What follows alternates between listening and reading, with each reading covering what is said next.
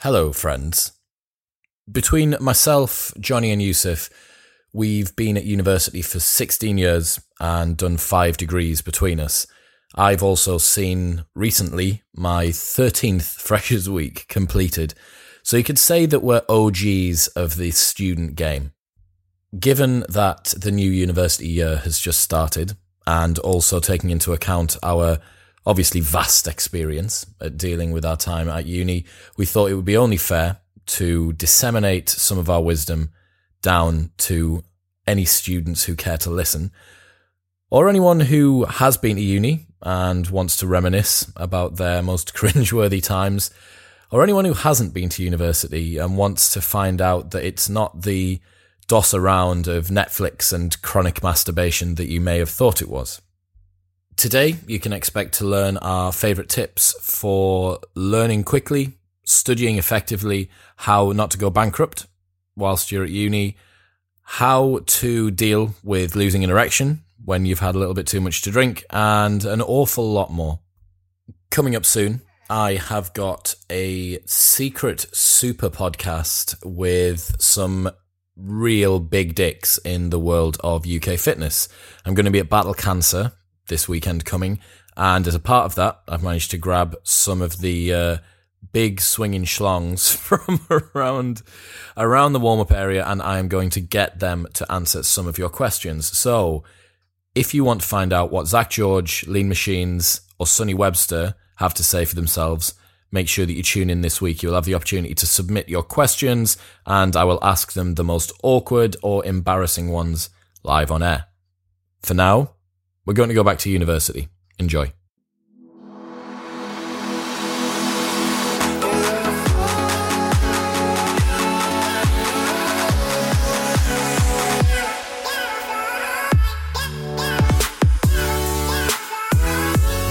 Welcome back. Johnny and Yusuf from Propane Fitness are here again. Today, we are going to discuss how to survive university. How many degrees have we got between us? One, and you're a chartered accountant. An ACA. Yeah. One, and you're now a Bachelor of Medicine. Oh yeah, true. Well, I'm is it a health science diploma that you get after halfway through, and then so 1.5. You're the only one that knows. Don't ask us. Okay. You've got kind of 2. I've got 2. So there's 5 degrees between us, and like a cumulative amount of like what? How have you got 2? When did you sneak a second one in? I did a master's. Right, okay. Masters. So we've been at uni for like what, 12 years between us, something like that. Yeah. Bare time, bro. Made every possible mistake that you could make at university. Been waste man, been super productive, and everything in between. I resat a year at uni. Did you? Yeah. What for? I would have never guessed that. So, well, it's part of what I want to talk about. Fantastic. Just basically came out of first year hard with momentum, went into second year with same momentum. Stiffy. And then about a third of the way through thought, fuck, and then failed second year. Shit. Well, so we've got a lot to get through today. For those of you who don't know what I do, I'm a club promoter, and for the last 12 years or so, in one form or another, I have had to look after freshers. They are usually the money makers for us in terms of guest listers. So what that means is that every year I get 1 year older, but the age of the people who work for me and the situations that they encounter pretty much stay the same. It's just faces and names that change. The diverges. Yeah. Does that make you feel just to be clear, more old? Those people also do get older. It's what Chris is saying is that he's working with different people. Yeah, they're not frozen so it has in the time. Perception that they are getting older. Yes, Chris is okay. Aware of honestly. that. What I'm saying is that although they are not frozen in time, I see a snapshot of them while I continue to age. And then there's a picture of them all that's in the attic of a dusty house, and if they look at the picture of themselves, then they catch up all of the years that have gone by. And then, yeah. And that's it. So, yeah, I thought one of the things that we all know pretty well is how to fuck up at university and what common... And to prosper.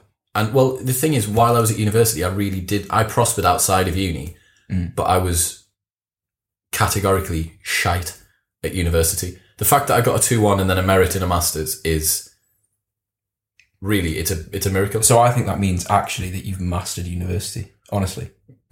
Because it was kind of seamless. Well, like, you're there for experience, and your degree is part of that experience. But if you just get a degree, what a waste of time. Yeah. What an expensive waste of time. Good point. So what do we want to start with? Surviving Freshers Week is probably a pretty good place to start. Can you remember your first Freshers Week? Yeah. What happened? Did you do anything funny? I just remember total overwhelm. Yeah, I'd agree. Experience. Overwhelm. Find overwhelm. Overwhelm. Where's the overwhelm? I cannot see it. So I think don't. Literally just hands behind your back, kamikaze headband on, and just go. Hope for the best. Don't do that. No, that is what to do. Yeah, you need to go with the first. alcohol. Just with everything. Yeah, I think there are lots of things to consume.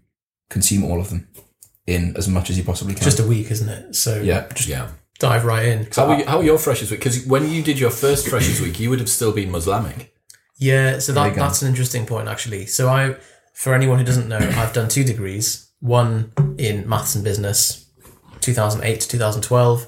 Another one in 2013, 14, up until now. During which time I had a crisis of faith.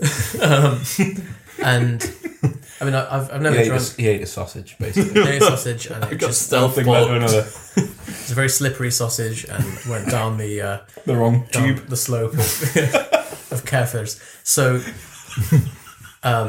first Freshers Week, pretty sensible. Second Freshers Week, you're 5-6 years older, and you're like, oh man, I'm too old for this. Like, even though 23, 24 is not really like super old, but you realize the differential between having to do that with a bunch of 18-year-olds, and you can smell the like pulsating insecurity, and it's a surge of seeking approval, because you've taken someone who is in that stage of their life along with a lot of alcohol, new people, new environment, and it just creates this cocktail of desperation. It's there's an awful, like a Velcro level grasping for some sense of assurance and centering. So this is why people like hook onto like the people in their corridor, or like the first person they meet, they just become instant best mates with. And if you just only hang around with the people in your corridor or whatever, then you get this misplaced sense of loyalty, because you're tribal, right? So I said this on the Social Chain podcast. If you don't play a sport and don't have a really tight hobby that is going to immediately give you some sense of first identity and then second community with people at uni, what are you bonding with other people over? The people in your course, apart from the fact that they've also chosen to do your course, have in no way been discriminated to your interests or your mindset. This is... So here's my first tip for surviving university. Surprise, surprise. Work for an events company. Because... here it is. Yeah, this entire thing was a huge fucking affiliate scheme. No. Here's the reason. Here's my justification for why I think you should work for an events company. First off, it gives you support structure of people that are older than you, that understand the city. They can tell you where's good to go for food, where you should go on a night out. You'll get to know a bunch of people. If you're into partying and if you like to go out and drink, you're immediately going to get a family of 200 to 400 other people, all of whom have got similar interests. They're at the same university. You've got a manager who'll look after you the whole time. You get free entry to nightclubs. You get discounted drinks. You get the family that you need at university, and it's a fantastic support structure. That is quite a good point, because otherwise, like the alternative is like, if you don't expose yourself to a wide range of people straight away, is that you end up like narrowing your slice of people that you experience and withdrawing into just, this happens every single time, because I've seen so many freshers come through as well, where it's just like they only hang around with the first 4 people that they meet, and then that's it. And the first 4 people may not be good for them, anything that overlaps with them, apart from the only thing they have in common is that they both were equally desperate to hang on to someone. Yeah. And then they end up living with them for the following 5 years. And yeah, man. So widening the net of the people that you can reach is a good idea. So things that I think going into freshers, well, let's go through it year by year. So going into freshers, I think it's such a cliche and everybody says it, but like, your grades do not matter.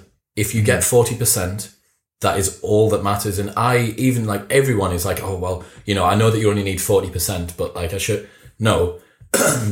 For me, at university, there is quite a long period of time, probably 6 months to 12 months, where you just need to completely let loose. It's the first time you've been away from home from your parents. You've got absolute liberation from all of the previous confines that you used to have.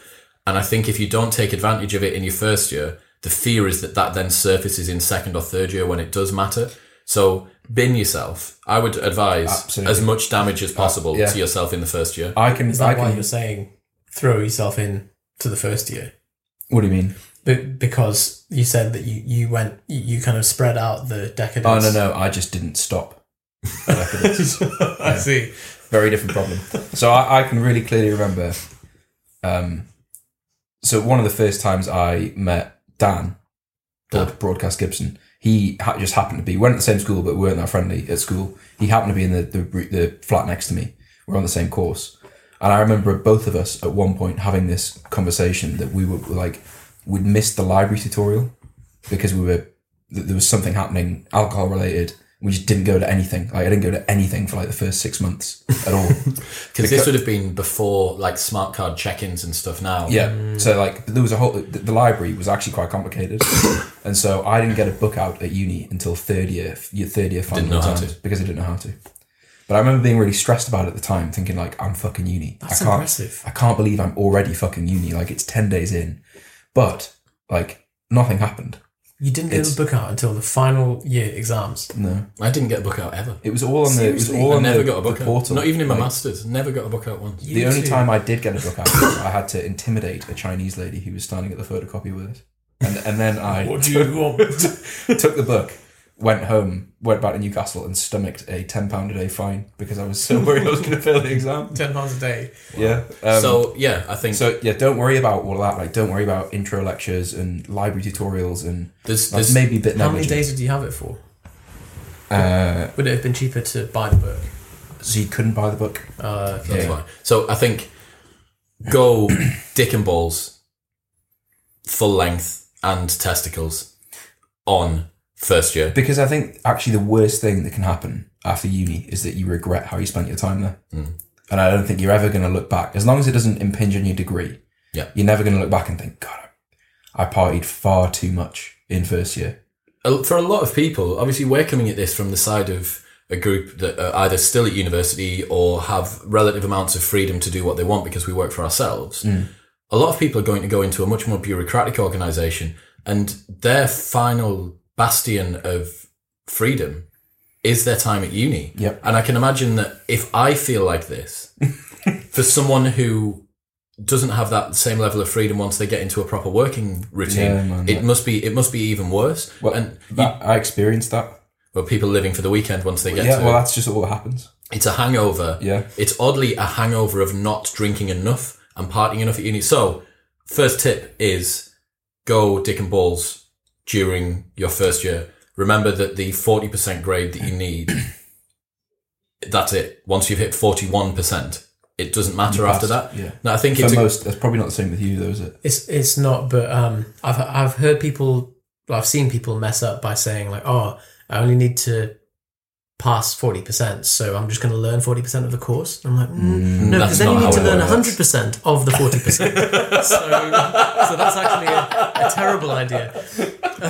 And even then, it still might not work. Yeah, very, very risky. If anyone's taken what I mean as get a 40% grade as learn 40% of the course, they deserve to fail. Fine. So your first tip comes from a place of get it out of your system. Don't have any lingering sense of like, oh, I didn't quite squeeze the lemon there, and I'm just going to spend the rest of my life trying to catch up in the weekends for partying. I think it's not even just that. It's just that, especially when you first arrive at university, for me, what you should be trying to do is get as much of a broad cross section of experiences and exposure to people as you can. Remembering, I know that you go to university at 18 and you think that you understand how the world works, but I'm telling you, as someone who's 30 years old, you don't even have the first clue. Like, I look at the boys that work for us now, the managers who I'm closest with, and then the girls as well, who are the guest listers and stuff below them, and some of our hostesses, etc., and they're so much further ahead than I was at their age. Like, so much more mature. I think that exposure to the internet means that people are able to grow up and be exposed to different people more quickly.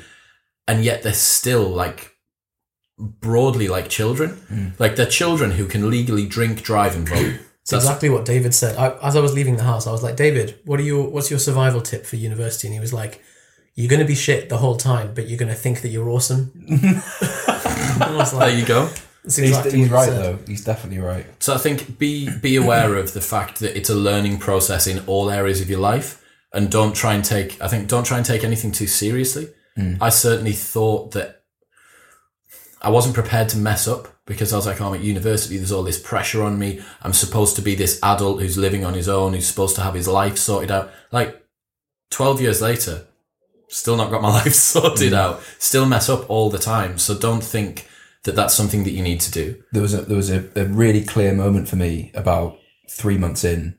I'm really sharing my darkest moments here. So I'm sat in the corner of my room because there was nowhere else to sit, because there was just mess all over the floor.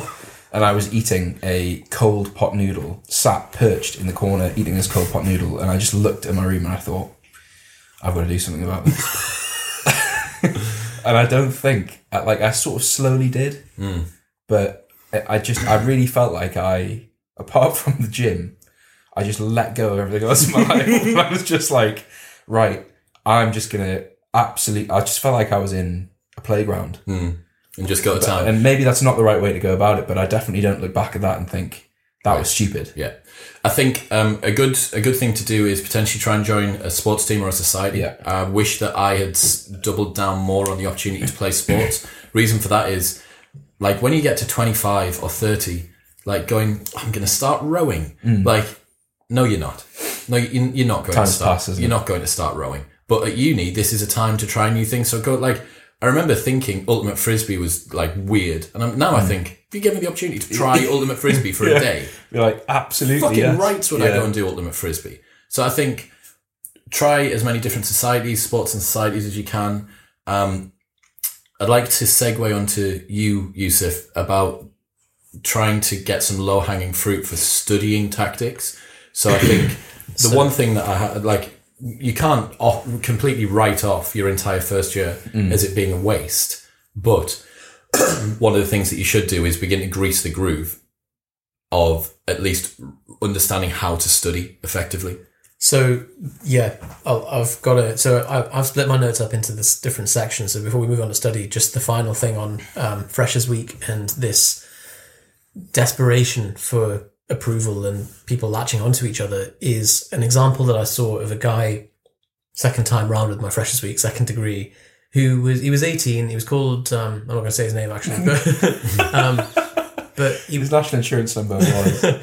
But he was a Muslim guy and he was drinking, and I was chatting to him about his Muslim family. I was like, do your family know that you drink? Oh, no, it's actually the first time. Like, oh, how come you're drinking? He was like, oh, just, it's Freshers Week and I have to because of the pressure. And I'm like, do you even like it? He was like, no. I'm like, well, don't just like completely compromise on who you are for the sake of approval. Don't just like do this because you think that's what you're supposed to do. And I was like, look, I took it out of his hand and I was like, just be you. Don't try and, because this is the slippery slope. This is the time when if you make that one compromise now, that's it. Like, there's numerous ones that are going to then. It's a good point. And people are doing that, Muslim or not, in loads of ways. In I was like, if you like it, yeah, go ahead. Yeah. Like, but the fact that you're saying you don't even like doing this, but well, I did loads of stuff. I did loads of stuff that I thought I liked at the time. Like, I was going out all the time, and I very quickly realized that for me, I was much more interested in developing my business. Like, I want to spend time developing my business, but because all of my flatmates weren't like that, I'm like, you feel like a weirdo. Yeah. I ate loads of Pizza Hut and realised I like Domino's better. There you go. That's it again. I remember eating loads of Pizza Hut thinking, this is the obviously the You right sat in the corner of the room, loads of Pizza Hut boxes. And you're like, Studying. Fuck this, man. I don't even like Pizza Hut. Studying. Studying. So, with studying, the best way to go about this is not to think, oh, I don't need to go to lectures. No one's checking up on me here. This is great. I can just start working a week before the exam. Just, if you really want a good degree, like if you're there to get a degree and to get a good grade, treat it like a day job. You're the one that's the master of your own time then. And I guarantee if you treat it like that, there is no way you'll get anything less than a first if you just treat it as like a 9 to 5 during the day. Same way as when you were doing A levels, you couldn't go home during the day. You just turned up, did the work, came home, maybe did a bit of homework, but you don't even need to do that. Set yourself a really hard rule of no Xbox during the day, no nonsense before 4 p.m. Doesn't even have to be a full 9 till 5. And once you've done that, your evenings are fully free. There's no guilt. The fun stuff tends to happen in the evenings anyway. And then you're a free agent. Is this in first year? First year, like, it depends how scared you are of failing. Like, I think, as you said, Chris, like, people are often... You get two types of people. The neurotic ones that are too afraid of failing. And ironically, they're the ones that need to pull back a bit. And then the ones who think, like, oh, I'll be fine. And they're the ones that fail. So you almost have to look at your own track record and say...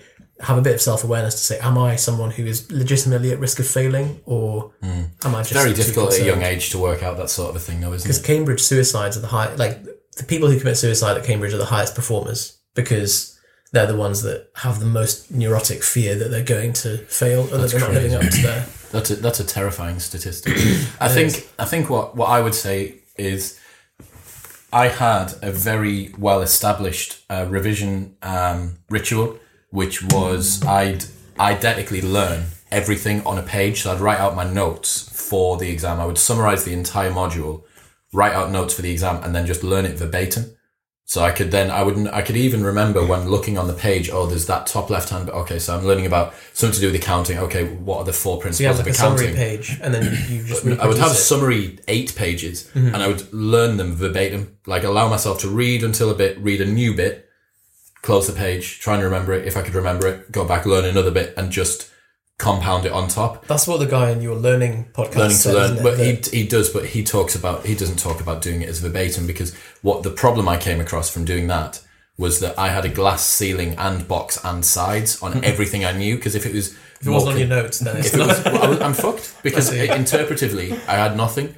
But for courses like business, accounting, like, there's no creativity required. You don't need to be creative with your answers. So I think that strategy works extremely well when there is a finite curriculum, and it's like, if you learn that stuff in these summary notes, you've got enough. If you're doing mastery. philosophy or classics, then you need to read, like, and those degrees are, that's why they say, like, what are you reading? You know, it's like at university, it's like there's no way around that, but you end up with a lot more depth of knowledge as a result, and you can interpret. And so, yeah, the main thing that jumped Peter out at Brown. me from your podcast about learning was the guy saying learning and memorization is repeated recall, not repeated exposure to the material.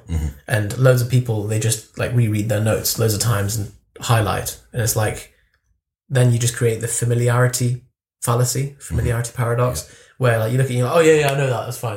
close And the then book, see if someone's you can like, tell me it. yeah, and you're like, oh no. So that's good. That's good for studying. I think relationships. I've wanted for studying. Hit me. So something that I wish I'd done. So I feel like uni is the biggest example of Parkinson's law for most people. So it depends on the type of degree you do, but Can you explain Parkinson's law, please? so you take as long to complete something as you allocate to that task. So if you say I've got It's the epitome at uni. It isn't is. It is. So, like, you come out of school where you're given day structures, lessons, homework.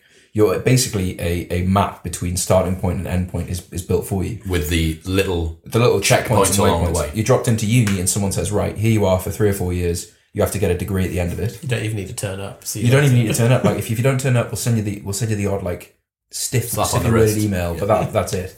So, what I did certainly first and second year was you'd wait until I would wait until like 3 weeks before the exams and think like, oh my god, there's all these lectures to go through.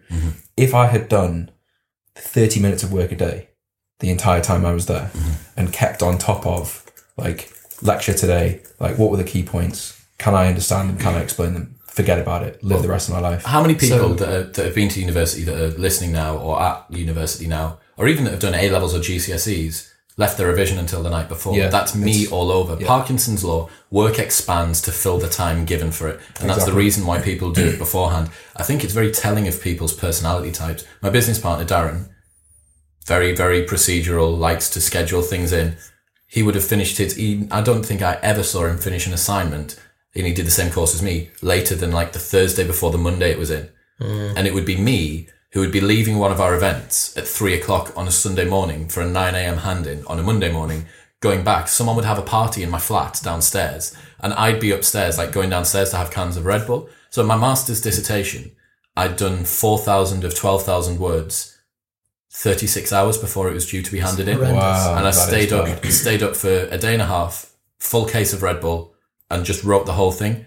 And I was so wired and wrecked by the end of it that I didn't trust myself to drive to town to bind it. So I walked to town from Jesmond to get my dissertation bound because I wouldn't trust myself to drive. So I trusted myself to complete a £9,000 master's dissertation I've been working on for a year, but didn't trust myself to drive to hand it in. I'm not sure if that's an advert for doing that or... I don't think so. Well, it was just, and the fact that I got through it as well, to me, my kind of synopsis of uni overall was that it was just get it done by any means. But now looking back, I think that should have been an identifier to me that I didn't care about the course. So I did business management, then I did international marketing.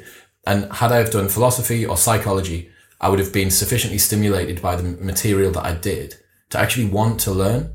Whereas very quickly, it was a transactional relationship between me and university. Oh, that needs to get handed in. Right, I'll just bash it out now. Minimum effective dose. Did you have minimum an ongoing stress before, like, say, 3 months before it was in? No. Or okay, fine. So at least you weren't bearing the load on your head of like, oh, that thing's in for 3 months' time, like it's always weighing on you. And so, two things that came out for both of you: the thing about handing in your dissertation like hours before the deadline.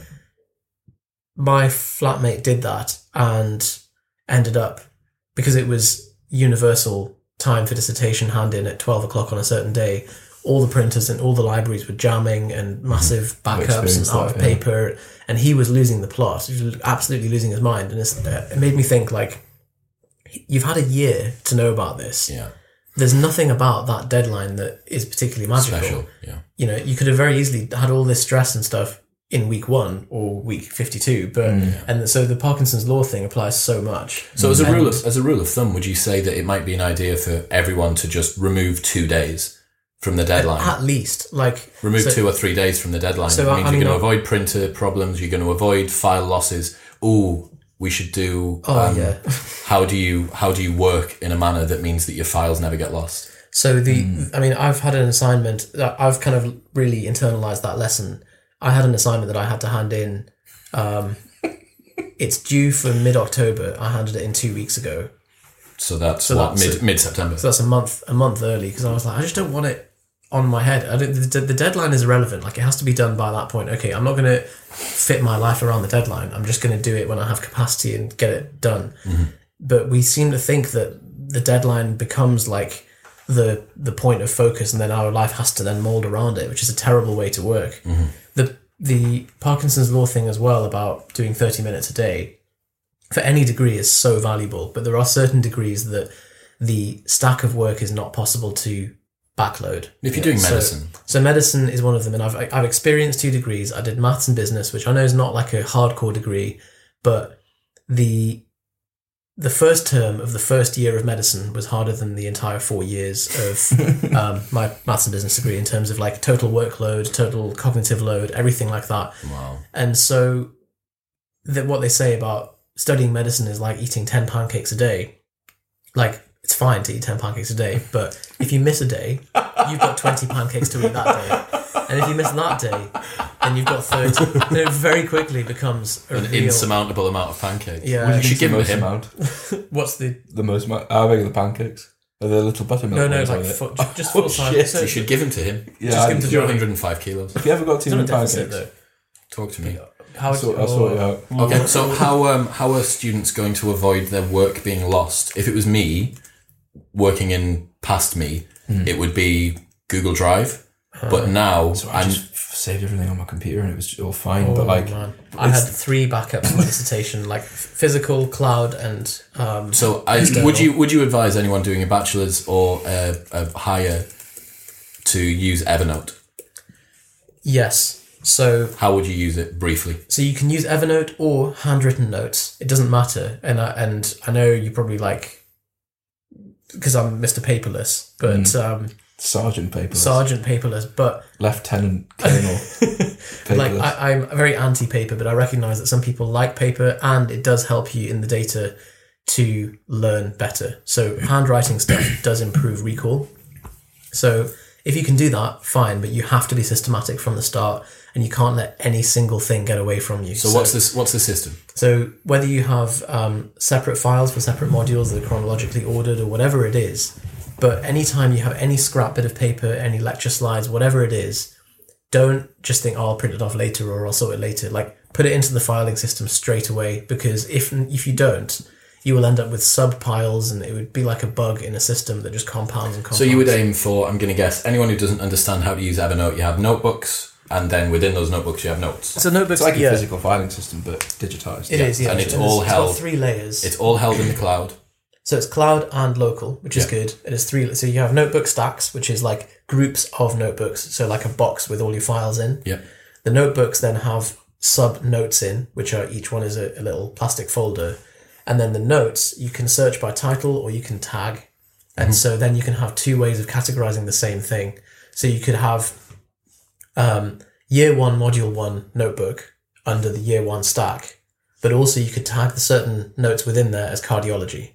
And then anytime other things within the branch of cardiology come up in different So if you're terms, in third year and you need to look at something about cardiology, it'll pull up everything across all the years. So I think for me, the main reason that I like that I like the idea of using Evernote is, how many times have you seen someone post, like I see it all the time because I've got a lot of students on my Facebook, X number of thousand words through my piece of work, computer crashed and didn't save X, Y, Z, and you go, I mean, exactly. It's vomit inducing, and I've never had that. I don't think I ever had it happen seriously. Maybe like 500 words as a gap, but the fact that I was doing it on this weird incremental, discrete sections of saving of work on Microsoft Word feels fucking prehistoric now. Like, just use Google Docs with Google Drive is free, and Evernote, if you upgrade for like £5 a month, it's incredible. I've not seen anyone that, like, whenever I recommend it to them, they're like, oh my god, like, how did I not know about this before? And whenever I see anyone sat in a lecture with a Microsoft Word document, I'm like, you're so basic, like,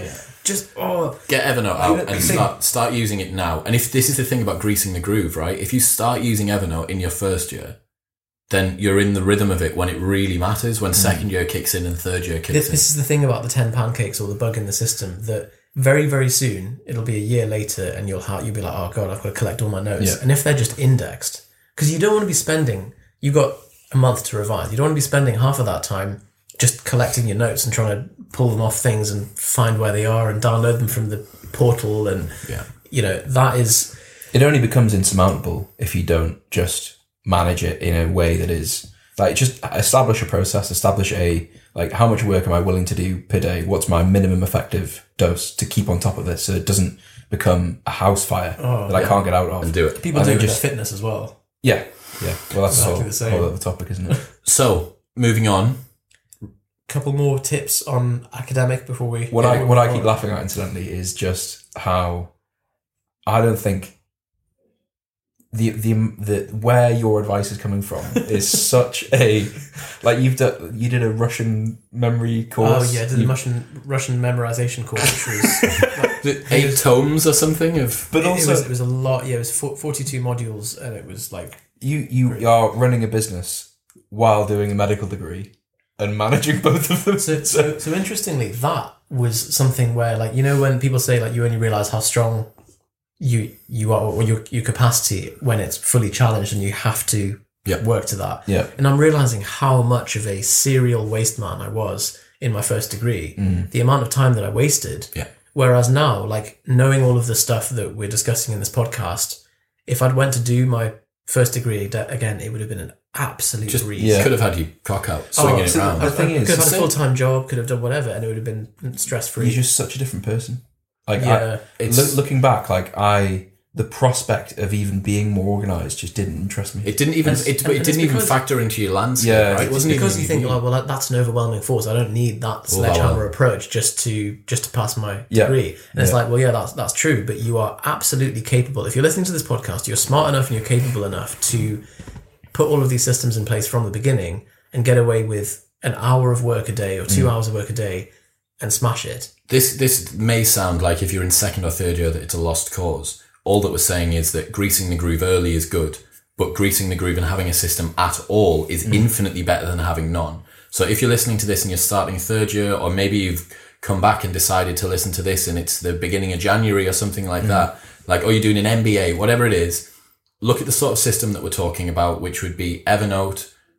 Get yourself a routine during the day, have a wake up time that you get up to most days. If you're hungover, okay, do the same thing again, but have a routine for when you're hungover. Don't allow yourself to sleep in after midday if you're hungover. So you have a contingency plan even for a hangover. Yeah, exactly. You've got numbers of routines rather than one single routine. Ryan Holiday recently did a very good Evernote post about it, where he said you don't need to be militant about your routine. You just need to be militant about your routines. Okay.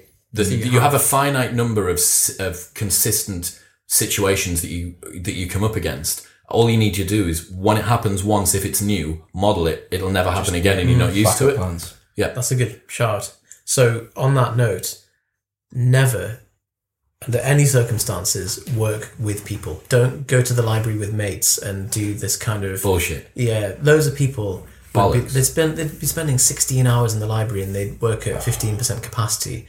And you're like, well, you may as well have done 1 hour. They're just not valuing their time properly, are It's they? absolutely So terrible. Brian from Optimize.me does this lovely thing, which is work done equals time times intensity. Yeah. And you're like, right, okay, so I can do 10 hours at 30%, or I can do 3 hours at 100%. Which do you want to do? And the 3 hours at 100% are going to bury themselves in your mind more deeply as well. And you're going to have a greater sense of satisfaction at the end of the day once you've completed Then you can it. relax and you haven't got this constantly elevated sense of stress. Because doing 10 Low hours level of half anxiety. work is awful. Yeah. My whole first degree was that. It was I did a lot more work than I needed to. And it was a lot more time working than I needed to, I should say. So there we go. Actually, on that point, I think try and create your room at university, whether it's in halls or in a house or private residences or whatever. Once you've completed it, have your room at university with a desk and an area which is conducive for you to do work. Spend a little bit of money, avoid a couple of nights out and spend a little bit of money on a nice seat, or get your mum and dad to buy you a nice office seat. And then you're like, right, okay, I now have no excuse for not doing my work, and I can do it in silence in my room, or I can listen to music, but if it's music, it's my music. Yeah, and if you don't trust yourself to do that, even if you were to say, like, I've got my desk, Wi-Fi, I'm going to unplug the router, I'm literally just going to but if you can't trust yourself to do that, then only work in the library and never work at home. But work in a kiosk in the library, so you're on your own and you're zeroed in. Somewhere that's like the antisocial. We used to have a place called The Bunker, which was like no phone signal underground or something. Yeah, like that. it was it was literally underground. Like, I think it used to be a bunker, and like hardly anyone was there. It was 24 hours a day. There were showers, and it was just this wasteland of a computer room. Yeah, and it was just dead silent. Perfect. And it was lovely. And that's where you went all the time. Yeah, that's where I just lived. go there That was mad. because also if you go somewhere that is really unpleasant to be, then you're like, right, I've got this set of tasks to do. I'm going to go to that place, and because it's unpleasant, I'm going to have an inherent incentive to spend the minimum time there. So I'm just going to spend... That's why I like the idea of having... Even now, like, I've only recently got back to having a home office in my room, and I love it. Like, it's just somewhere else where I can do work, and it's just it's a change of scenery, it's silent. That's because now you're self-motivated to do... I suppose you said the error you made was you were doing a degree that didn't feel aligned with what you were, so I guess motivating yourself to do it at home, you'd be like, oh man, this is a... So, moving on, relationships, I think, would be quite a good one. I just have one more, just final thought. Yep. I'm just imagining what 18-year-old me would think Yep. if I was listening to this. So you think, What- shut the fuck up. Well, exactly, because you want to have a good time. But I think trying to look at it as you're buying a very expensive, either if it's a vocational qualification that requires you to go and be a doctor or architect or whatever, or a very expensive signal to employers, which is like, I'm semi-organized. It's extremely expensive. So you need to get that outcome. So how do you have the best time while creating that outcome? And having that discipline actually creates the best experience. Yeah. So it's the discipline equals freedom idea. That without, when people think, oh, I'll loll around, like do what I did basically. I'll loll around and then create these stressful chunks of my uni life. Actually, just chip away at it. You'll have the best time overall and get a good degree. A really good point, that the fact that doing a little bit of work and consistently will allow you to have more spare time. Conversely, it sounds like, oh, well, you're asking me to be constantly working. No, I'm not. I'm asking you to split your work up into manageable You have to do chunks. the work anyway. And if you're not going to do the work, then you need to leave university. So like you're going to do that volume of work, so just do it in a manageable way, and then you'll be that guy there. Everyone's like, how's he getting? Well, like Yusuf, how's he getting those results while he's doing all these other things and he's still getting these results? It's because of the process and the system. Cool. So relationships, Johnny, you said that you had some comments on relationships at university. So I broke up with my girlfriend just before I went to university. Okay. Because you were going to university. Yeah, because I remember thinking like I can't possibly go to university with a girlfriend, which is why I don't know. But so when I got to uni, like a few people I was living with had a relationship, but they were still in. I remember thinking like, what are you doing? It's like someone arrives like having not enrolled on their course. Like, what the fuck are you doing? Yeah, exactly. But best decision I ever made, I think. How long did the relationships of the people who you lived with last for? Not long at all. It was like the Battle of the Somme. Honestly, it was just. I remember just people getting shot. It was down just like left, right, and things center. like you just watch people cheat on each other, and it was just. Oh yeah, there was a lot, and especially the people who were in the long distance relationships. They were like, They're all long distance, like, aren't we're really for the long term, man. Like, yeah. And a week later, you see them just in an orgy with. I think. Did you? Everyone's got a dick in their mouth. It's terrible. So it's what you were saying, Chris, about like you go to uni thinking, I'm 18, man. Like I know what's going on. I know what I want. I know what my values are. You haven't got a clue.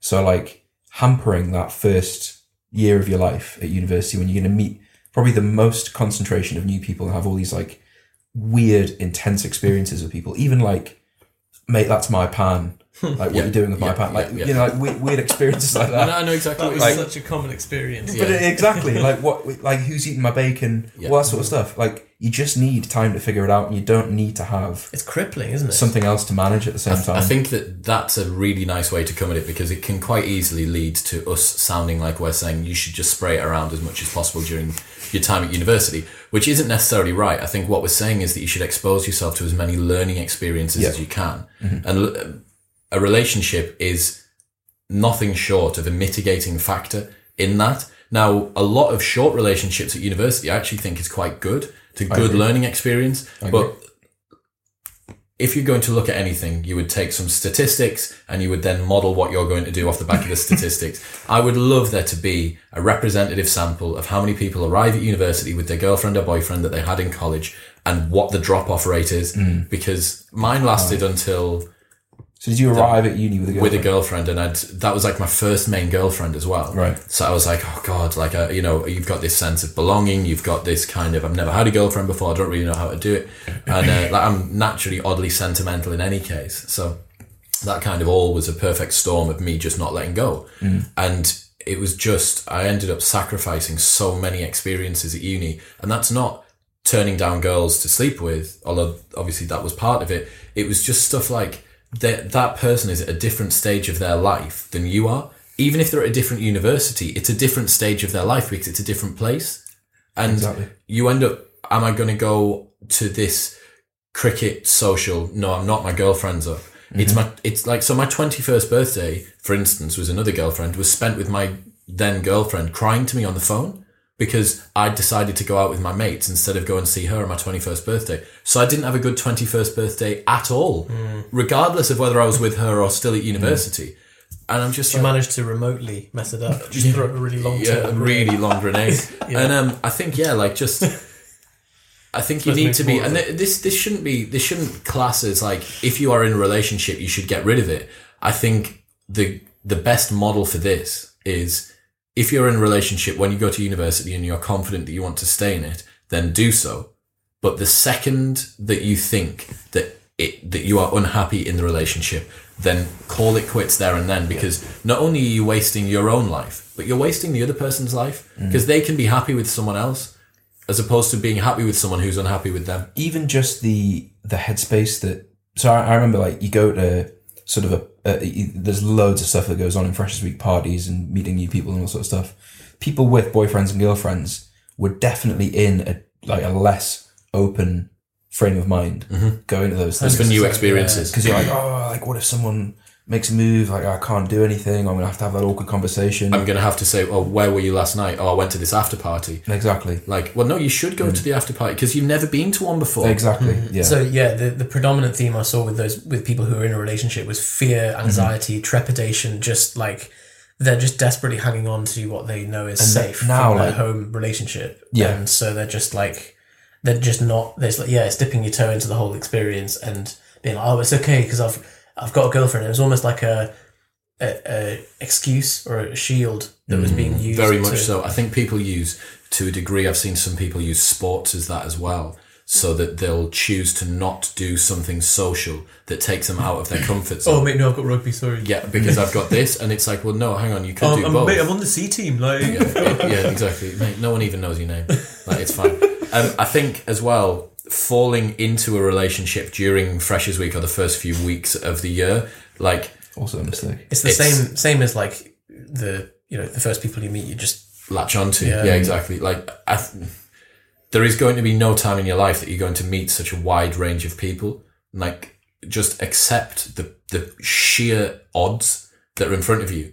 That the likelihood of you meeting the person you should be in a relationship with being within the first couple of days and also living on your floor in your halls. It's infinitesimal, isn't it? It's probably pretty low. Yeah. Or you're extremely fortunate. Yeah. Well, I mean, but that's in the back of everyone's minds, right? It's like, what if? Oh, no, this is why it's right. It's right because we're so close. And you're like, no, it's not. It's a fucking nightmare because you're so close. I see it all the time, right? Like, these guys and girls come to university and they just tumble straight into a relationship because it gives them a sense of comfort.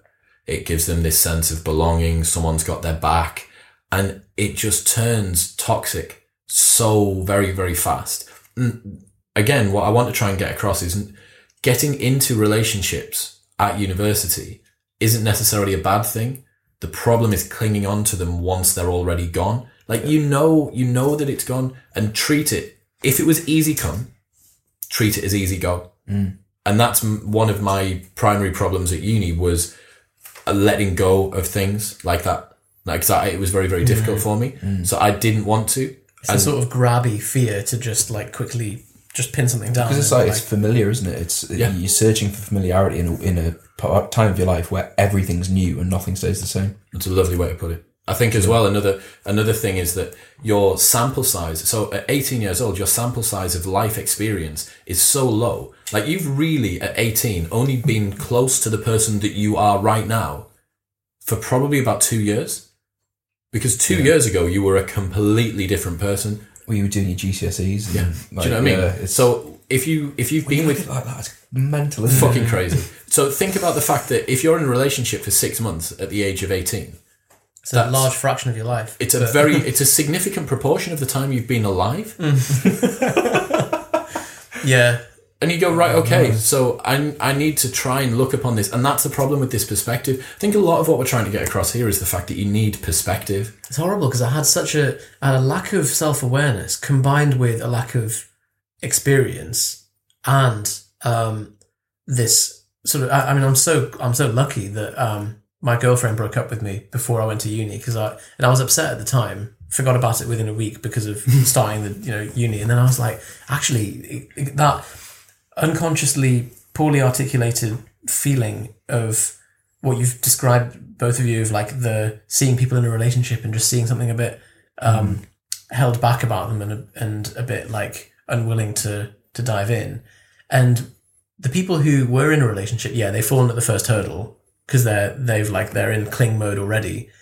But then the people that fall at the second hurdle are the ones that then jump into a relationship with the first person that they sleep with or they meet. And you've had the worst of all scenarios because you've missed out on months of experience.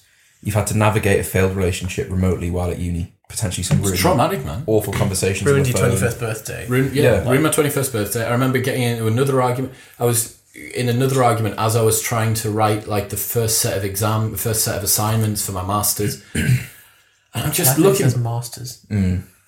Should I say masters? I don't know. Say whatever you want, Chris. It sounds off compared to the rest of your accent, but I don't know what I say. It's one of those words. It's like plaster or plaster. You know, I like say plaster. you're right. Like I say plasterboard. app for everything else, but masters I don't know why. So Like, what's the name of this app? Without thinking about it. GarageBand. Okay. not GarageBand. GarageBand. It would think never that be that. would That's be- American. Yeah. Abdomen. Abdomen. What would you say? Would you say masters? I bet you would. Masters. Yeah, you would. I'm hybrid, I think. Oh god. Anyway, What about plasterboard? plasterboard? Plasterboard bath. Plasterboard. Plasters. Masters. So I would say a plaster, Plaster. but plaster. Plasterboard. Yeah, Yeah. I'd say that as well. I think Verb it's and 'cause- noun. I'm just going to go plaster the wall. Oh, Would that's you a like pla- it? Would you like a plaster? Do you like a Do plaster? you plaster your finger? Or do you? I don't know. I mean, you can do if you just like. No, but- gentlemen, we've Anyway. gone off topic again. So, on the topic of being single at university, University. Wear a condom, for heaven's sake. that's my point. Oh, okay. My point is, Yeah. for the love of God, wear a prophylactic. We- Because Wear a prophylactic. the easiest way to do it is buy them at the start of the year. Buy a big box, like a 30 box of Durex. Yeah. Stick with the brands. Keep one in your wallet Don't at all. scoon it, for Keep God's sake. so have a buffer level of them, and keep one in your wallet at all times. Get them for free. From So I've heard keeping it in your wallet can cause abrasion. yeah. If you sit on your wallet, because I put my wallet in my back pocket. Right, okay, but Just a I would minor rather point. have Just a minor I would point. rather have an abrased condom than no condom at I mean, all. there's an argument to say birth rates are dropping in the UK. That we should be giving the put a tiny little pinprick in the edge. Staple it it's to your bad for notes. property prices. And then, yeah. Yeah. The other way to your notes. The receipt, case. receipt. Oh, condom. Well, that fit girl in the maths class that you can just be like, oh, I'm just going to pull that off. put that off. So put them in the bedside table next to your bed because Yeah. it's the Easy same. access. It's the same as defrosting the chicken the night before. If you don't defrost the chicken the night before, you can't food prep in the morning. If the condom isn't near the bed, It's an erection killer, isn't the it? likelihood it is an erection. Silent killer. Do you know what it is? I'm Condoms- going to touch on something that I've wanted to talk about for ages, and I'm probably going to bring it up on another one. Are you going to talk about erectile dysfunction? Yeah. Wow. So, guys at university, it is normal. It is absolutely normal for you to not be able to get it up when you're pissed. It's absolutely normal for you to not be able to get it up when it's in your head that you can't get it up as well. Yeah. But for me at uni, I think it was maybe my third year, and I was absolutely blind drunk, out of my mind drunk. Couldn't get it up when I went back with a girl. And then that started to become a self-referential echo chamber that was like, okay, now I've only had a couple of drinks. Oh God, that problem might happen again. Then it does. And then it gets to the stage where you're like, oh shit, maybe this is going to start happening when I'm sober. And sure enough, it actually does. Wow. And you're like, right, okay, I need to break the spell of this somehow. And it's really, really difficult. And I've got a number of friends who this has been a cascade into a really, really horrible situation. And all that it needed was someone to say this, which is, it is perfectly normal to not be able to get it up when you're pissed. And if you laugh it off, she'll laugh it off as well. And if you're a girl, it doesn't matter if it's never happened to you before. It's not about you. It's about the amount of alcohol that he's had to drink. And if it happens, be gracious about it and just say, don't worry, you're not the first. Like, because that is just going to make him go, Oh, thank God for that. Yeah. that makes me feel so much better. Because at 19, 20 years old, thinking I've got erectile dysfunction Crushing. is fucking terrifying. Did it happen to you? It's happened to me a couple of times, yeah. And you go through a little cycle It's of, it's the thought. It's the split second of, God, imagine what would... Oh, no. oh, it's happened.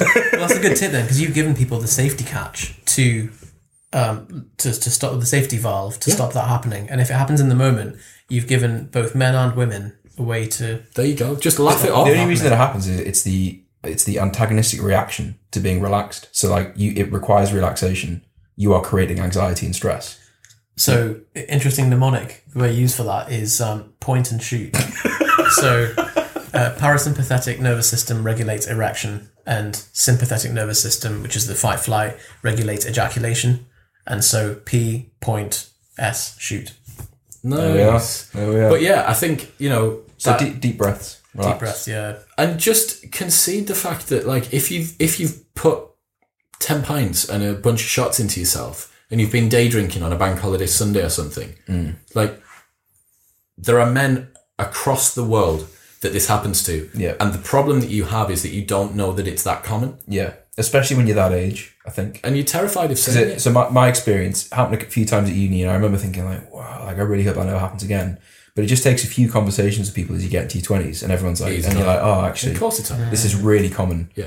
But no one, when you're 18, 19, No one wants to be the first person to raise it. Yeah. guys, is anyone else Strong to get erection. Just me then. Does anyone remain flaccid when they're inside of a woman? I'm struggling to maintain my turgidity And during coitus. so the good tip on the condoms. So I saw a patient who The stapling. not the staple. Don't staple. That was a joke. Do not staple your condoms. Saw a patient who, Freshers Week, was a virgin, had sex with one woman, didn't use a condom, got HIV. Oh So my god. it's so Fucking hell. yeah. So like that's extremely unlucky, but like Yeah, the chances of it. it is brutal, isn't it? god. So you don't know who.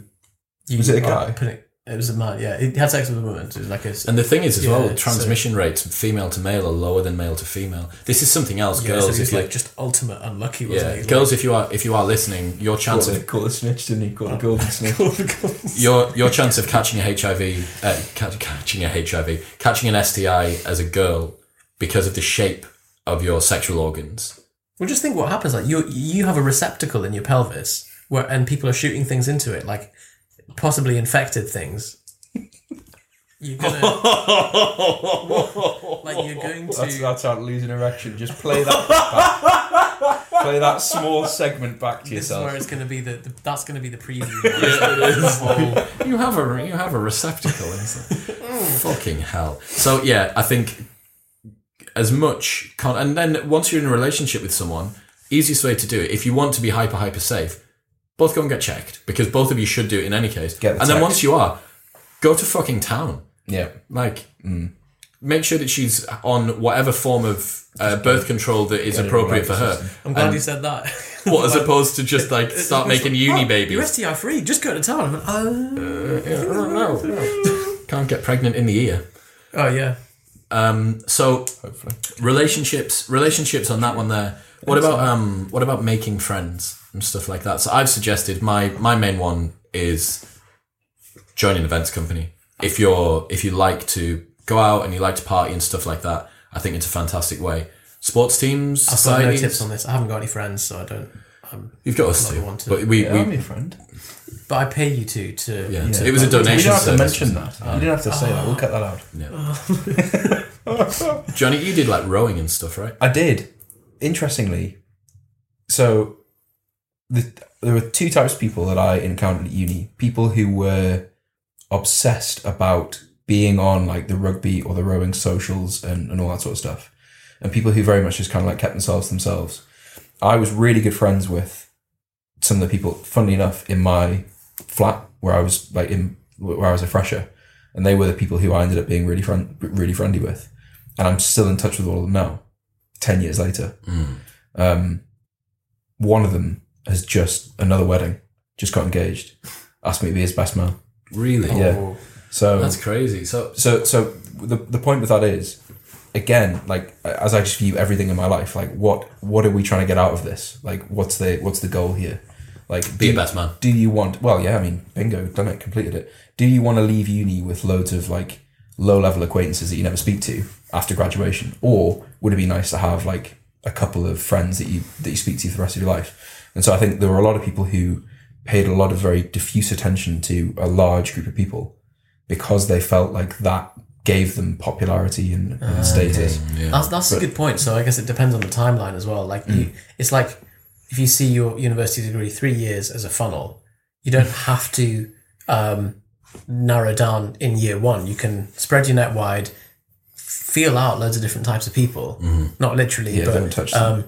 do not touch them, but just feel them all out, and then be like, actually, this group who I thought I was mates with was just because of the primacy effect. Yeah. And then You want a split test, don't you? Split, yeah, and there's no problem with split testing your social life because ultimately it's a reciprocal relationship. As long as you understand that it won't be a true split test. Yeah, But people 'cause I are think so tribal, man. Like they, the fear I had was that because people are so tribal, I thought like, oh, if I don't like knuckle down now with that group, then I'm going to lose them or something. But actually, I remember being at uni and some of my friends being like, "Oh, so like who are you going out with tonight?" And they'd take a piss. "Oh, you're going out with like the promo lads, are you?" And it's like, okay, there we go. That's like that's the tribal nature. And the problem is, if you are in a group of people who don't have a sufficiently high level of emotional intelligence to understand that this is a good idea and that they should be doing it too, you become It's their fear talking there. you become a victim of their own insecurities, which is really fucking dangerous. Because if you sequester to what they think you should do, it's a very, very fucking slippery slope. It is projection, isn't it? They project like, this is what I think I should be doing. I think you should be doing the same thing. If you're not, I'm going to criticize and try. Well, you're going out with a different group of people. They see you as I wish I was able to go out with a different group of people. You're not going out with us, therefore you're out of our little social circles. Yeah. If that's the case, then screw them. Well, just use it as you can use it as a big fucking red flag about like this person's a knobhead. And the position. Stop loss. Stop loss. Yeah, Move that into another portfolio. Position. I think another good point is, do not choose the flatmates you're going to live with in second year or third year in October. And I see this happen all the time. Like the number of people, and this is second year flat is always the rockiest, isn't it? Yeah, you've just made a rash decision early on. And one of the problems is that because good private student accommodation is becoming more and more competitive now, that it's common for a lot of the good flats, well-priced flats, to go by November, December time. And you're like, okay, like there definitely is a spectrum between wanting to go early enough to still have a good choice of houses, but late enough to be able to make a good choice of flatmates. But I can tell you a fine fact. You would much sooner live in a shit house with good housemates than a good house with arseholes. Yeah. So I would tend towards the latter. Like, you don't need to make the decision before Christmas. Like, if you unless you're absolutely certain and you get on like a house on fire with these people and you know all of them. Another one as well. There's very few towns that finding a flat is so competitive that you have to do it before. Well, you'd be surprised, man. Well. Newcastle is one of those, but for the really nice ones, and then you're talking value as well. Right. But I'd imagine like you're not totally like you will find somewhere to live that is acceptable if you start searching in March or whatever. You know, it's not like you. Another thing to consider: I would refrain from living in a house with any more than max 5 people, ideally 4. Yeah, I agree. Because I was in a 7 in my second year, and we chose it early on, and it worked out just about okay, but I could see it having gone very bad quite easily. Did you split in third year into 2 houses? Yeah. There was also a guy who we knew who did the similar thing. This group of people, like one of the guys on their corridor, they didn't want to leave him out, so they lived with him, and he ended up being a sex offender. He ended up putting one of these like fake USB sticks in the bathroom and filming the girls showering, and was saving the videos on his computer. Police raided the house. He threw his laptop in like a bin on the street, and ended up as like so basically. Jesus fucking Christ. That is a hot story right there.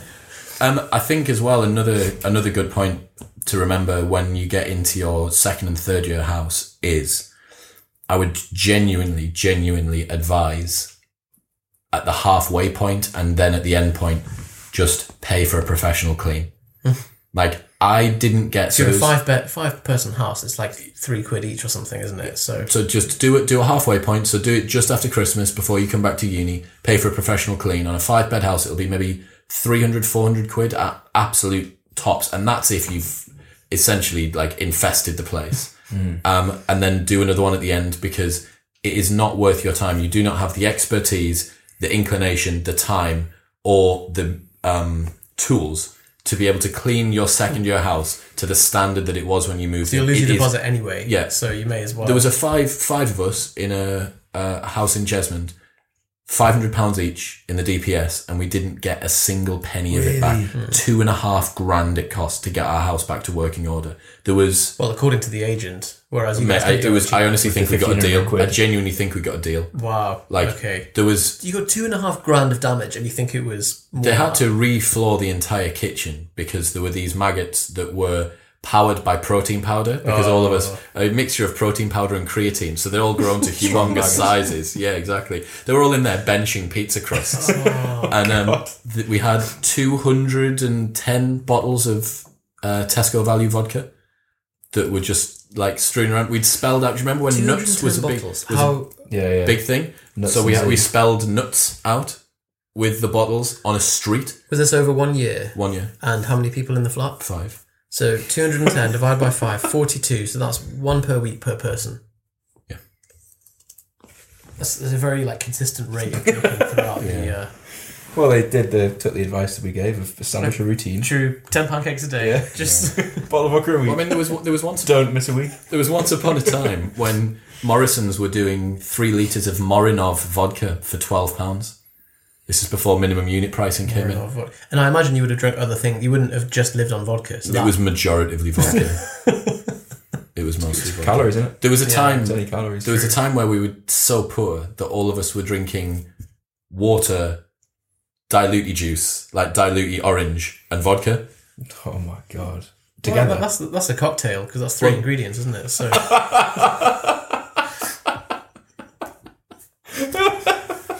That's my idea of a cocktail. I really like dilute juice. Dilute juice. What have we missed off your list? So, I have a cleaning story. Okay. So I tried to clean my flat myself with my on your flatmates. own. Oh. No. So like we looked at the price of a cleaner, like that, 200, that's 300 ridiculous. quid or something. We're like, it's all right. We'll just hire the stuff we need. And I just really clearly remember the way this woman said this. So went into B&Q, went up to the lady in B&Q. Very little, very aggressive Scottish lady. Looked you. So if there's a group of people, whoever she was speaking to, she looked straight in the eye, like that. And we went, "Do you have any cleaning equipment?" She was like, "No." "You don't have any cleaning equipment?" She's like, "Well, we've got the rug doctor." The rug doctor. Aye, the rug doctor. We'll take the rug doctor. Which I'm is so this happy like to hear where this has come from. Me too. Story, yeah. It's a tower that basically shoots out water out the front of it, runs some brushes over it, and then has like a dry brush at the back. It's shite, basically. We'll go to the doctor. The doctor will sort you out. The doctor's here to see you. 3 different pathologies of the elbow. Poured this like purple stuff into this thing, pushed it over the carpet, did 1 row, and we're like, right, that's jammed. That's like dyed the carpet a different colour in one specific streak. How? Just, I don't know why. It must have reacted somehow. Something to do with the carpet. So then had to do the whole house in this colour. In this new thing. And then they try to take the deposit off us because somebody left a closed condom wrapper under the bed. We had used condoms under our bed when I moved in. Didn't care. The Oh, agent- really? Yeah, the agent were just like, Wow. "Oh, sorry, mate." And used condoms and loads of Maltesers just on the floor. Well, Someone had a good time, didn't they? So here's the way. Here's a little hack for you. The way that, as I'm slowly moving into landlord life, I'm beginning to understand this.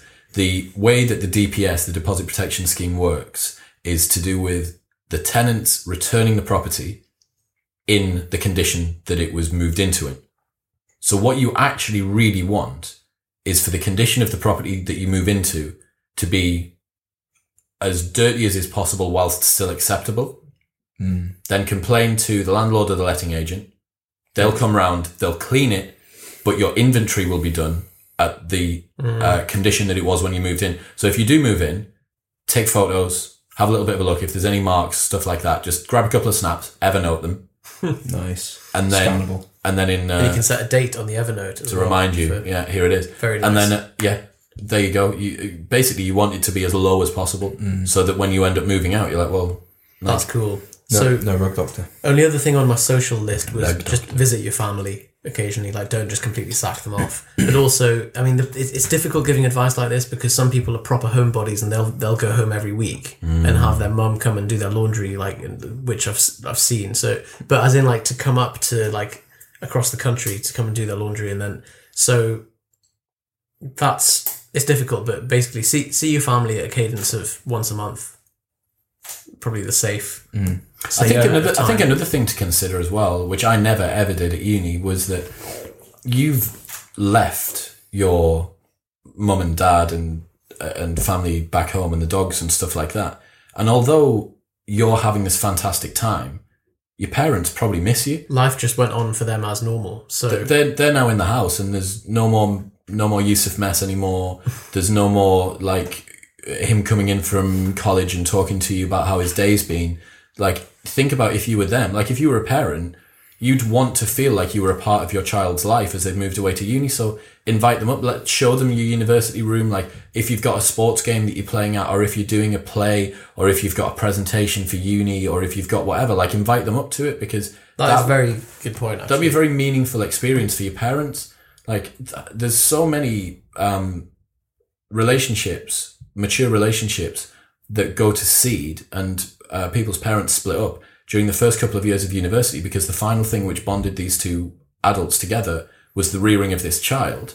And I'm not saying that you inviting your parents up once every 6 weeks is going to save their marriage, but it's definitely at least going to make them feel a little bit better. I saw that happen. I saw someone witness the breakup of their parents in like the first month of uni. Grim. It's mad, man. Like, yeah. It's like text them as well. Yeah, exactly. Just keep. You're spending 8 hours a day on your phone. Like, you can afford to text. And like, they have played a massive part in getting you to that point. Exactly. Just because you're nailing birds with condoms, and like doing all the fun stuff, like, it still doesn't mean you can make Text time your to text bloody your parents. Just not while you're nailing a bird with a condom. I can't imagine. Sorry. Or man. Or man. You can nail. Or T-man. Or man T-man. or woman. Yeah. Whatever Just you don't want. use other people's olive oil as lube when you're having an orgy, especially when they've just bought it for £3.75. Can you tell? There's a bit of bitterness. I can tell there. that you weren't the person in the orgy. No, I was the owner of the olive oil.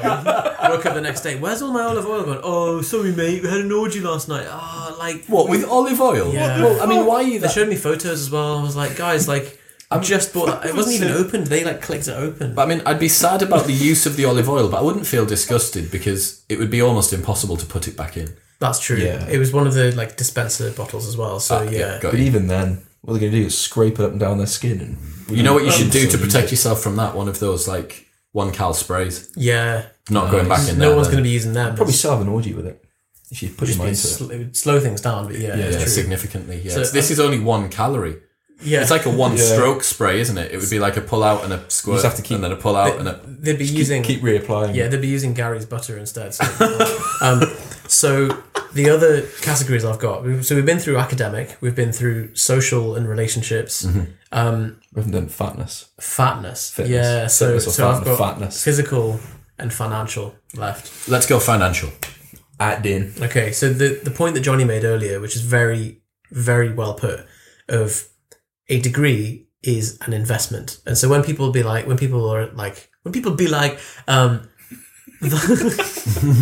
setting up a business is Okay. a business A business. is too risky. It's like you're putting yourself in 60 grand of debt to go and do something that is, Is that how much university is now? well, for me, 9 grand a year times 6 years plus living costs. So yeah, pretty.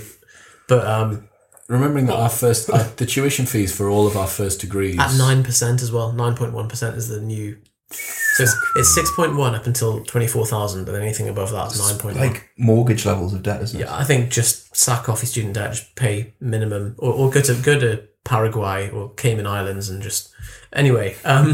So yeah, it was Nate Schmidt that said you are taking on like a huge amount of debt to go and work a job that guarantees like 30 grand a year for life, maybe with a slight incremental growth.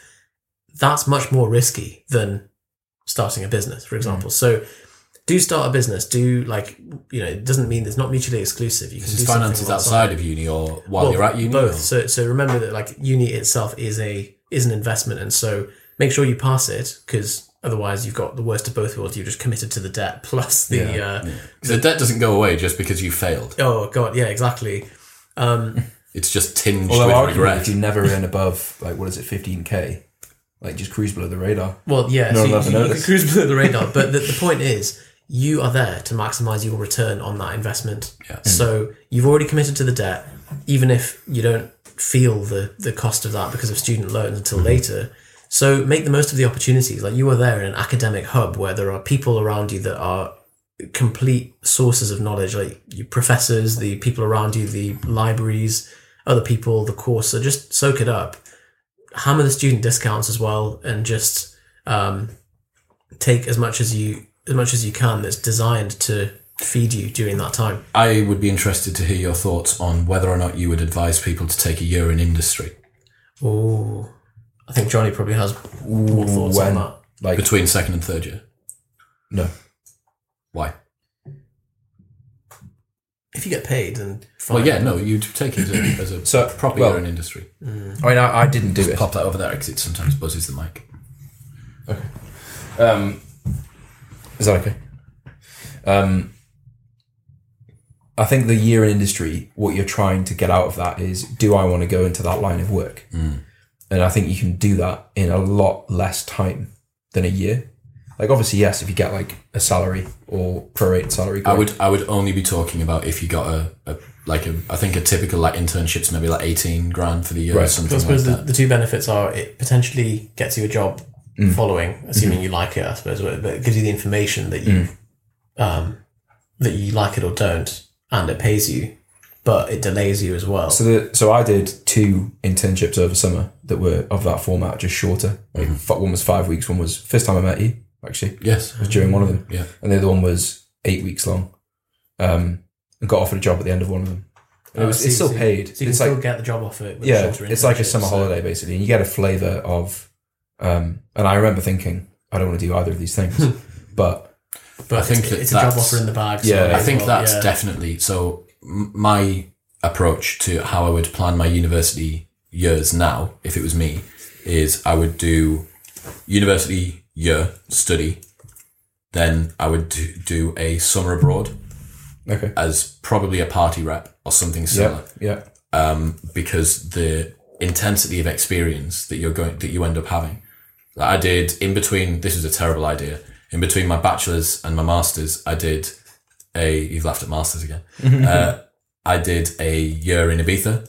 Now, one of the problems of doing a year in Ibiza was I came back and my mind was about 75% of the speed before I'd gone out there.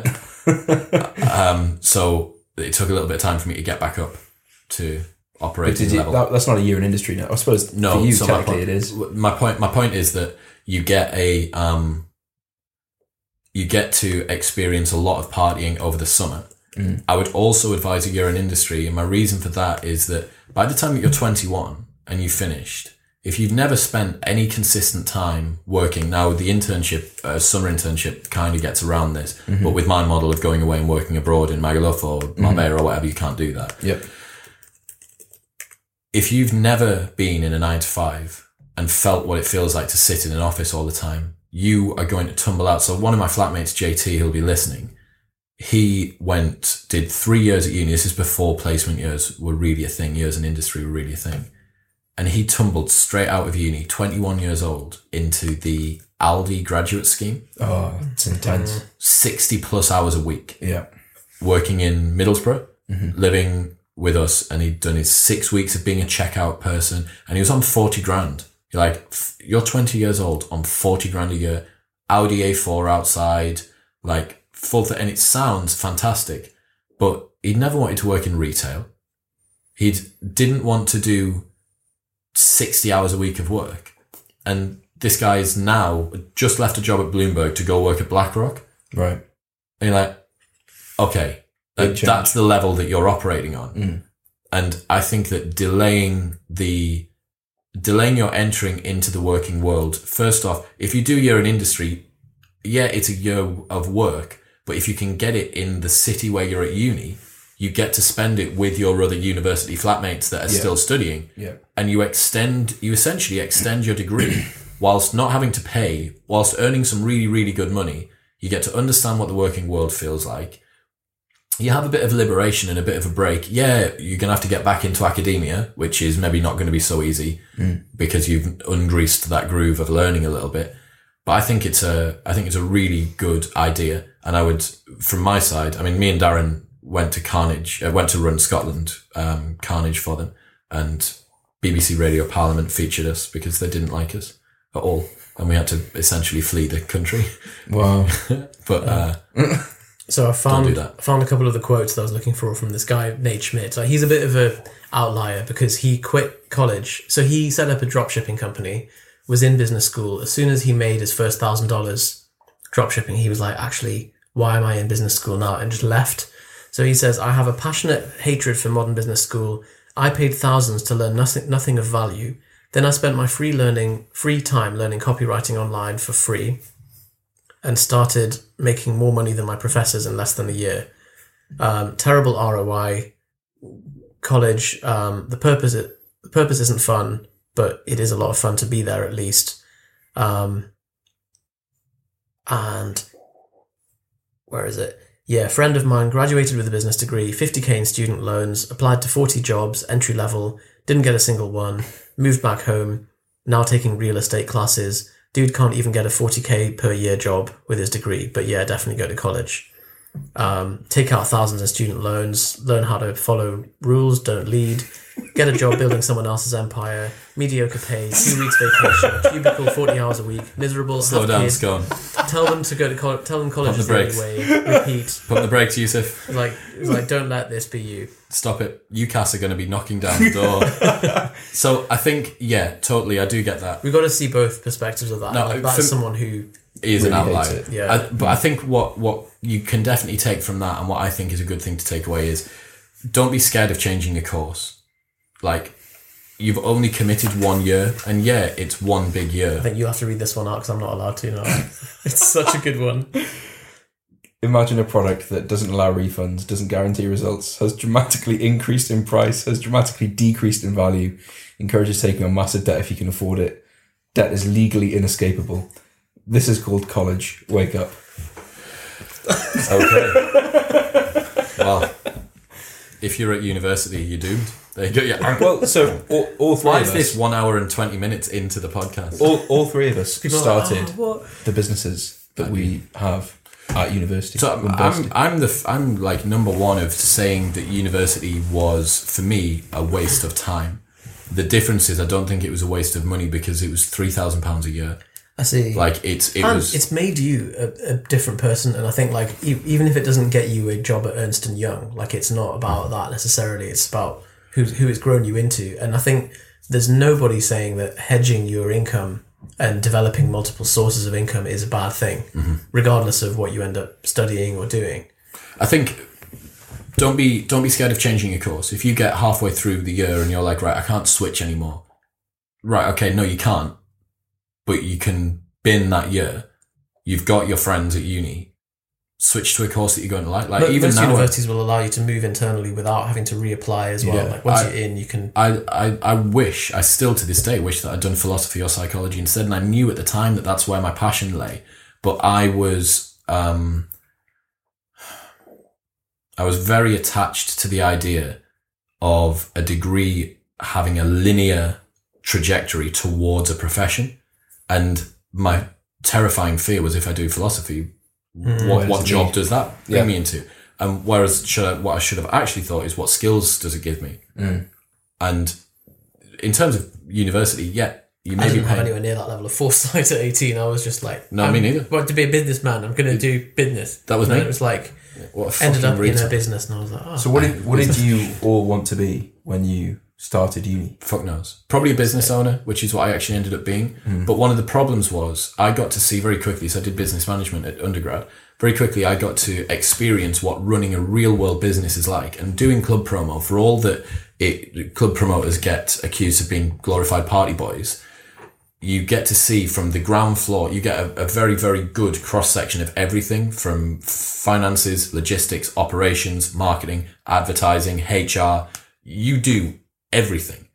And you're like, right, okay, so each of the modules that I had at university, I was going into a lecture and learning something, then coming out, looking at my phone and experiencing the real world. And I was like, what the fuck am I doing learning about Henry Ford's scientific model of management when everything that I'm experiencing in the real business world, and I know it's the real business world because we're making thousands of pounds a year doing this business, is showing me that it's useless. That was exactly my experience of a business degree. I did a module in entrepreneurship because I was like, you know what? Wanna be an Everything so entrepreneur. far has been so dry and like operations research and linear programming and stuff that didn't have any Kaizen. Yeah, it was like how Welsh's grape juice run their algorithms to allocate grapes from different sources to make the flavor, the set. And it was like, this is completely irrelevant. So I was like, okay, module in entrepreneurship. And it turned out to be history of entrepreneurship in the 1930s America. Oh, God. And I was like, this has told us nothing about. So I think that anyone who's doing a business degree should be really, really cautious about it. Well, I and it's suppose so actually, like, fucking popular. because you're not going to have successful businessmen teaching you. They're not going to be lecturing you. It'll be academics that actually most likely don't have an ostensible business of their own by definition, because they're not in a job that. Well, that's Anton. Yeah. That is Anton. Most of these teachers are just fucking failures. We'll link. Say that, Anton. We'll link the video. Maybe actually get rid of us, and Anton will appear here. Bing. I had a dream last night. Wait. Three of us were Now he's back. Now we're back. Three of us were sat in a room, and Anton came in eating scrambled egg and toast That was a dream. in a bowl. Okay. But that's a really. Are we wrapping up soon? We'll wrap up. Sure. We used to do physical, don't we? Of course. I wish so much, and I don't feel like it was available as much then. Maybe that's just because I didn't see any of it. But getting some kind of concurrent alternative education while I was at uni from podcasts, books, YouTube. Well, I mean, So now much. people's capacity to be able to learn stuff. Like do a couple of if you're doing 30 minutes of work a day, the minimum effective dose throughout your freshers year. And do 30 minutes of reading. Or enroll in a Udemy course or And do not say that you have no time, because most people read thousands of words a day, but it's from some newsfeed or something completely asinine. learn to code, learn to trade, learn copywriting. Those three skills are so profitable. If you have those, they're far more valuable than your degree, and you're learning something else.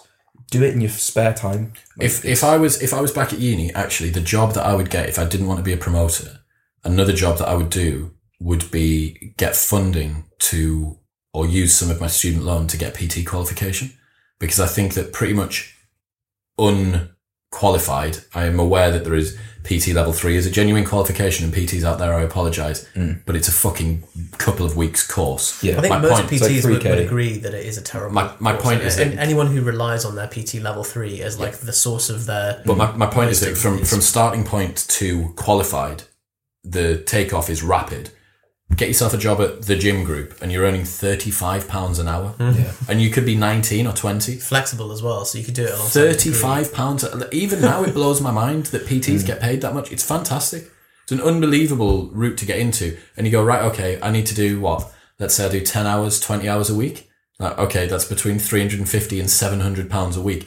Which of your uni mates? Any part-time Which job. of your uni mates? Just bin your weekends. Bin your weekends for most of the time you're at uni. Work during the day. That is a good point, actually. I could have, I think we could have done that quite easily. Yeah, yeah. You just the gym, the pure gym and all that stuff didn't exist. But yes, yes, we could. I mean, that's what a fantastic option for doing. So, speaking of gym, yes, I was thinking about this, and Is Jim coming? I think he's on his way. But Video Guy Gym. Video Guy Gym. So physical. Yes. We've covered academic, social, relationships, financial. Yep. Physical, you are between 18 and 25. There is no excuse for you to not be in good shape at that age. You are a walking ball of steroids. So if you're shapeless and skinny fat and untrained, and you have the full capacity to train and you aren't, you're wasting a huge dimension of your life and of your body. And it only gets harder from then on in. And if you miss that window and you only start training when you're 30, when you think you've got more time, or when you're 40, you've missed on that window of potentially being able to build the base of a physique that you can carry for the rest of your life. That's a really good point. There's a specific window. I think it's between the age of 12 and 18, or is it 12 and 14 or something, which is when people make particular physical adaptations. Then they're more pronounced later in life. And I've got to presume that there's a tail off that will occur 18, 20, 21, etc., etc. But you're totally right. The fact that one of the only reasons I think that any of us are in good shape is the fact that we started training when we were 18 years old. I could never train again for the rest of my life. Go back in the gym. Actually, for us, yeah. Go back in the gym at 40 years old, 45 years old, spend 6 months in the gym. Let only and be back in good nick. Yeah. You wouldn't, even just the time alone, but also the endocrine profile, the hormone profile that you had at the time was so conducive to muscle gain. And so the other mistake is either not training at all or training but constantly cutting, constantly trying to be shredded. Okay, so give me a very easy, I'm at university, I'm a girl or a guy, what's the split that I'm going to do? How am I going to train? So first off... This goes for girls as well. Don't think just in terms of muscle mass and whatever. It's like, So first off, I would say that a good opportunity to get around this, if you don't like the idea of training, if you're not into maybe training on your own, first off, get a training partner. That may help. Alternative would be start doing a sport. Like if you're playing netball, you'll have netball training. If you're doing rowing, you're going to get absolutely caned with some good conditioning work. Rugby's going to have some good S&C coaches in there. You're going to have a community of other people around you. But if you're not doing a sport like that, remembering that every uni's got books, fucking table tennis, badminton, like ultimate frisbee, whatever it is, there's something for you. But if you don't want to do that and you're going to go onto a training split, what's the suggestion? So get as lean as is reasonably practicable. So just like below 12% body fat. So like either for a guy. For abs. So for a guy or a girl, abs almost showing is lean enough. If you're leaner, then great. And then just spend as much time as possible gaining muscle. Don't go fulking, fat bulking. Don't get your membership at the KFC club. Just eat a slight surplus, so you're gaining 200 to 300 grams a month for the whole of your degree. And if you really feel like you're spilling over with body fat, spend 2 or 3 weeks cutting and get back on before your season abroad. What are they doing in terms of training? 3 days a week? Can I just add on to that an alternative? So if you're someone who's very visually focused, who isn't that bothered about, because ideally you're in a calorie surplus or maintenance the whole time. If you are going to cut, I would cut in third term. I cut when exams are on. So don't let it get in the way of the rest of you. So like... That was something we both did right, I think. Yeah. Which was dieting when exams were going on. It makes you more productive as well. Mm-hmm. And you're going to be at the library, you're distracted anyway. Term 1, term 2. So like starting uni now, just forget about body fat. Well, don't forget about it, but don't forget about cutting. Have 2 terms, like 20 weeks or longer of just build some muscle. And then the last term, if you want to diet for some holiday, do it then. That's the alternative. But ideally, I just think it's hard. As an 18-year-old guy, you're extremely visually focused. Right. I think that a lot of guys, or at least when I was at uni, a lot of guys were just concerned about being massive. Right. The biggest guy was the best guy. It's this kind of this race to hyper masculinity because no one is yet showing any outright signs of super masculinity because you're all just basically big children. This is the difficulty, isn't it? Because we're trying to give advice for the two sides, but for the people, because I know exactly the kind of person you mean that just tries to get massive, and a lot of the time they overshoot and they just get fat and they end up just looking like the girl that wants to remain the girl that wants to try and get to a size 4, like some unbelievably tiny size, so they're just constantly on the stepping machine. It's like, I'm telling you now that guys will find you more attractive, you will be more healthy, and you will enjoy the shape of your body more, and it will be more sustainable for longer, and your maintenance calories will be higher if you've got a little bit of muscle mass. And that does not mean that you actually look like you have muscle, it just means that you look like you have some shape to your body. Again, I'm going to fly the flag for it. Join a CrossFit box. I don't think, as someone at university, the gym where I go, I think a normal membership's £79. A CrossFit membership now is £49. As a student, yes, £49 a month, that is expensive, but you essentially have a PT 7 days a week doing a class. Like, if you're someone who's really into their athletics, consider... It's a small price to pay. Like, I think never shy away from investing in yourself, especially like a gym membership. £49 a month. Like, you'd spend that in vodka easily. So you spend that on 2 nights out. Alternately, hire a coach. Hire a coach. I've just finished working with someone who's just finished uni. So he's been at uni for 4.5 years. And he's just finished working. He's off to work somewhere exotic. But this before and after, he is a completely different person. Really? Massively different person. And his perspective on it is like, it completely reshaped because we've all experienced it. You go from being like not that big to being the person who is a big person. Yeah. And that impacts how you feel about yourself. Mm-hmm. And when you're going through that phase of your life, having that as something to fall back on, like, I got this. Here's something that I always used to think while I was at uni was I would never ever miss a training session. And the reason that I wouldn't ever miss a training session was because I knew that if everything else in my life had gone backwards that day, because it's so turbulent, right? And we come back to the fact that you don't have a tremendously big sample of life to work with. Like almost every experience, especially when you've just moved away from home, everything's novel. You've never dealt with this before, so you have no idea of how to model what is going on. Like now, for me, it's very rare that I have a new experience. I'm like, everything is some version of something I've already dealt with. So I've got stuff Which they to think work. is why your life speeds up as you get older. Because it's all less the novel. same. Yeah. Gretchen Rubin, The Happiness Project. You should check that out if you want to learn out more about how to extend your remembered self life through the use of novelty.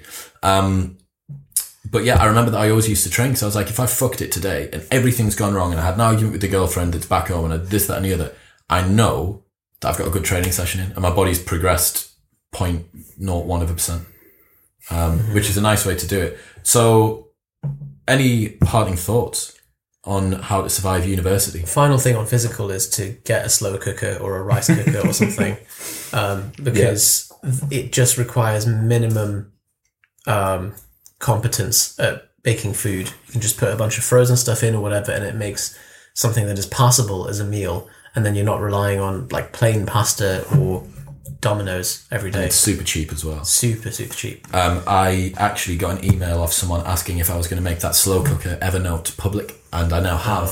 So if you want the slow cooker recipes, which are idiot proof, is in I can make them, and they're definitely uni student proof, give me an email. The email address is in the show notes, and I will send you the So Evernote. my rice cooker just broke of 8 years. Instantly bought another one. Like didn't have a second thought. I tested the fuse first. Just So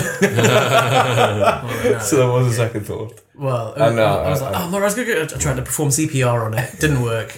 Bought a new one. Parting thoughts on life at university. Try to not leave with a regret, or try to minimize regrets. How do you know what you're going to regret? So I think it's a tough one, but I think saying yes to as many things as you can. Like if there's something that's tempting and you find yourself saying no to something because like you're worried about, I need to do this assignment, or like, I'm worried about my calories or whatever, like things that went through my head when I was at uni, just have as many new experiences as you can, because it's like a period of life where ultimately, I think probably all of us, I feel like I went in like 18-year-old kid and came out like, I feel completely different now. So I think those experiences shape who you become. So breadth of experience is important, I think. Cool.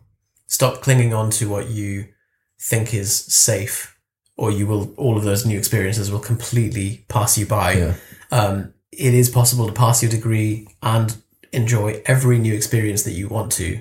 You're fully capable of doing that. You're the one in charge of your time.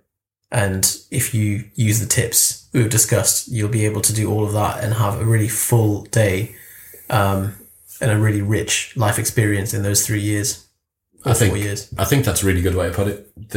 If I'd known a tenth of the stuff that we've gone through today of how to organise my life, or the fact that I shouldn't double down on any one set of experiences. So I became like big dick party boy. Like that was my thing.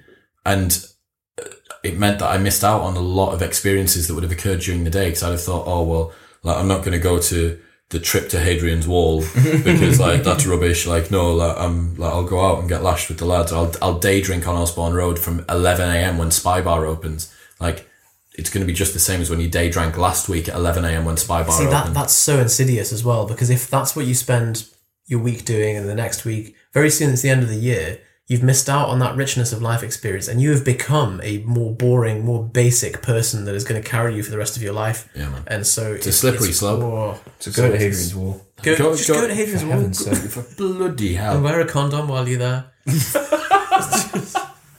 That's it. That's what this episode should be called. Wear a condom Go to while you're at Hadrian's Hadrian's Wall Wall. and wear a condom while you're there. Right. Right. Okay, bye then. Thank you, Bye, everyone. Dave. Bye.